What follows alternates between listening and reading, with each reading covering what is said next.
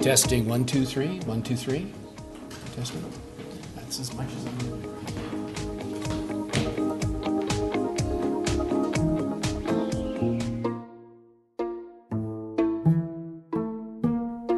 I'm Andy Viano, a staff writer at the Flathead Beacon, and today is Tuesday, March 31st. This is the Beacon's daily update on the coronavirus and its impact on the Flathead Valley. This podcast and all of the Beacon's coverage is available free in print and online and made possible by members of the Flathead Beacon Editors Club. Find out more or join today at beaconeditorsclub.com. We've got a couple of politicians at the center of the COVID-19 outbreak on the show today, and Whitefish Mayor John Mullfeld and Governor Steve Bullock. You'll hear from Mullfeld first, describing a letter the city of Whitefish sent out urging short-term rentals and lodging establishments to stop accepting future reservations. Then you'll hear clips from Governor Bullock's afternoon press conference, during which he addressed, among other things, the very issue Whitefish is grappling with. And if you're enjoying this show, know it's a huge help to us if you subscribe on your favorite podcast app by searching for Flathead Beacon. We're on Apple Podcasts, Google Podcasts, and a number of other great podcast platforms. By subscribing to the show, you'll get the latest episodes delivered right to your phone, and you'll help new listeners find us. Okay, I'll be back at the end of the episode with the latest news, but now here's Whitefish Mayor John Mullfeld, who begins by describing the letter his office distributed earlier on Tuesday. Essentially, in an attempt to continue to be proactive to address COVID-19 and those that are traveling in from other areas, largely urban areas with a high level of infection at this point, we took a proactive approach and drafted a letter to over 175 lodging establishments in town, which includes our hotels, motels, as well as short-term rental, VRBO, property management companies, et cetera, asking them to essentially technically voluntarily not accept new reservations through April 30th. And has there been any response, and can you characterize what that response has been so far? We've received favorable response from many short-term rental property management agencies, bed and breakfasts. I'm not yet sure if we've heard from any of our hotels and motels in town, but so far we've been pleased with the turnout and the compliance with this voluntary measure, although we still continue to see on social media lodging establishments marketing Whitefish as a place to come to shelter in place, quarantine, or otherwise escape areas of risk throughout the country, when that remains a grave concern of ours as managers. Is there any recourse that you can pursue, or what would need to happen, if it's even possible, for there to be consequences of folks who continue to accept reservations? Well, it's a very fluid time, as you're aware, and we're evolving daily in our response to both federal and state mandates that are coming down to us. We've been coordinating very closely with Flathead County, of course, the CDC, the Flathead County Health Department, but depending on how the trend moves the next couple of days, we are prepared as a city to consider, as a city council, an emergency ordinance prohibiting motels, hotels, short-term rentals, and all other lodging facilities from accepting reservations for non-essential purposes through April 30th. So that's our backstop measure. If needed, we will exercise that, at least consider that, or bring it forward as a discussion as a city council. And that would go into effect immediately. I'd like to emphasize, however, that such an ordinance would exempt essential workers, and by that we are referring to government, healthcare, law enforcement, domestic violence victims, personnel responding to the COVID-19 emergency, and again, essential workers as defined by federal and state guidance, including family members of those seeking medical treatment. What guidance have you given to lodging providers and those with short-term rentals if they already have reservations lined up before April 30th, or even if they currently have people from out of the area staying with them? Well, there's not much we can do about that. I mean, they're already here. They're already living in town, and lawfully we can't require short-term or even motel and hotel lodging facilities to cancel existing reservations. So unfortunately, we're having to deal with that aftermath. So essentially, it would just be anything moving forward from the date an ordinance is actually passed, or hopefully once we have this letter fully distributed, it went out this morning, we'll continue to see a favorable response, and we can monitor it from there. Is there some reassurance or any idea of if and how places that are losing business can make themselves at least close to whole again somewhere down the road? Well, we have several public service announcements that we have issued as a city. Those are available for small businesses to view online at www.cityofwhitefish.org. Again, there's several public service announcements. The most recent does direct businesses as well as residents to available resources, both federal and state resources, to help cope with the economic impact that COVID-19 is having. But from my perspective as mayor of this community, we want to put people back to work just as quickly as we can and resume some normality as quickly as we can. We recognize we're in our slow season right now, and if we can all just sacrifice a little bit, recognizing that the nationwide trend is these peaks are not going to be synchronized in terms of when cases escalate in certain urban centers, and the last thing I want to see is, that impact causing havoc in Whitefish well into the year. We want to be proactive right now so that hopefully we can get back to business as normal just as soon as we can and put people back to work.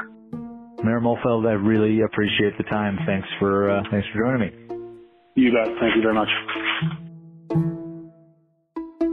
At about the same time I was talking to Mayor Muhlfeld, Governor Steve Bullock stepped to the podium in Helena to address a number of issues related to COVID-19, including the economic hardships many individuals are facing during the crisis. As Montanans take seriously the responsibility to stay home to slow the spread of COVID-19, they shouldn't also have to worry about whether they can keep a roof over their heads or if they'll have running water. They shouldn't have to worry about having the heat turned off if they can't pay the rent or make their monthly utility bill. Today, I'm issuing a directive that prohibits landlords from evicting tenants from their homes who cannot pay the rent during the stay-at-home order. It also prohibits late fees or other penalties due to late or non-payment of rent during the stay-at-home order. This directive also stops residential foreclosures due to non-payment for the duration of the stay-at-home order. The governor went on to explain that the order does not exempt people from paying rent or making their mortgage payments. It merely means foreclosures, evictions, and utility disconnections have been temporarily suspended. Later, the governor turned his attention to the healthcare industry. Additionally, today I issued a directive that allows Montana hospitals and related facilities to receive financing to remain open and acquire supplies needed to respond to COVID-19.